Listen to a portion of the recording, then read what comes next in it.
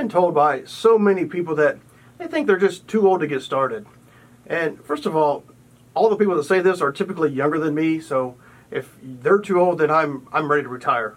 Anyway, look, age is just a number, right? It doesn't matter if you're 14 or you're 70. If you want to be a streamer, then stop worrying about your age and just get started. How many of my videos do I actually say getting started? I think like a lot of them. Which means there's a trend in the streaming world.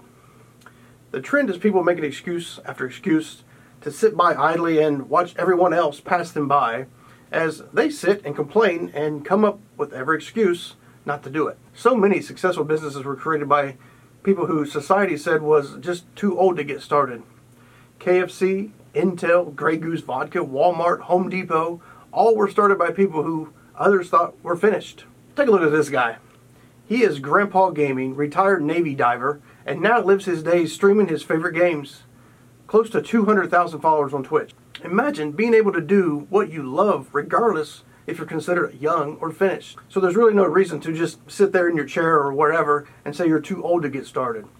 Get off your rear end and get to work. The last thing you want to happen to you is when you're in retirement and some young person walks up and asks, what would you do different in your life? And your answer starts with, I wish. Regret is the worst thing. Don't live your life to have it end with regret.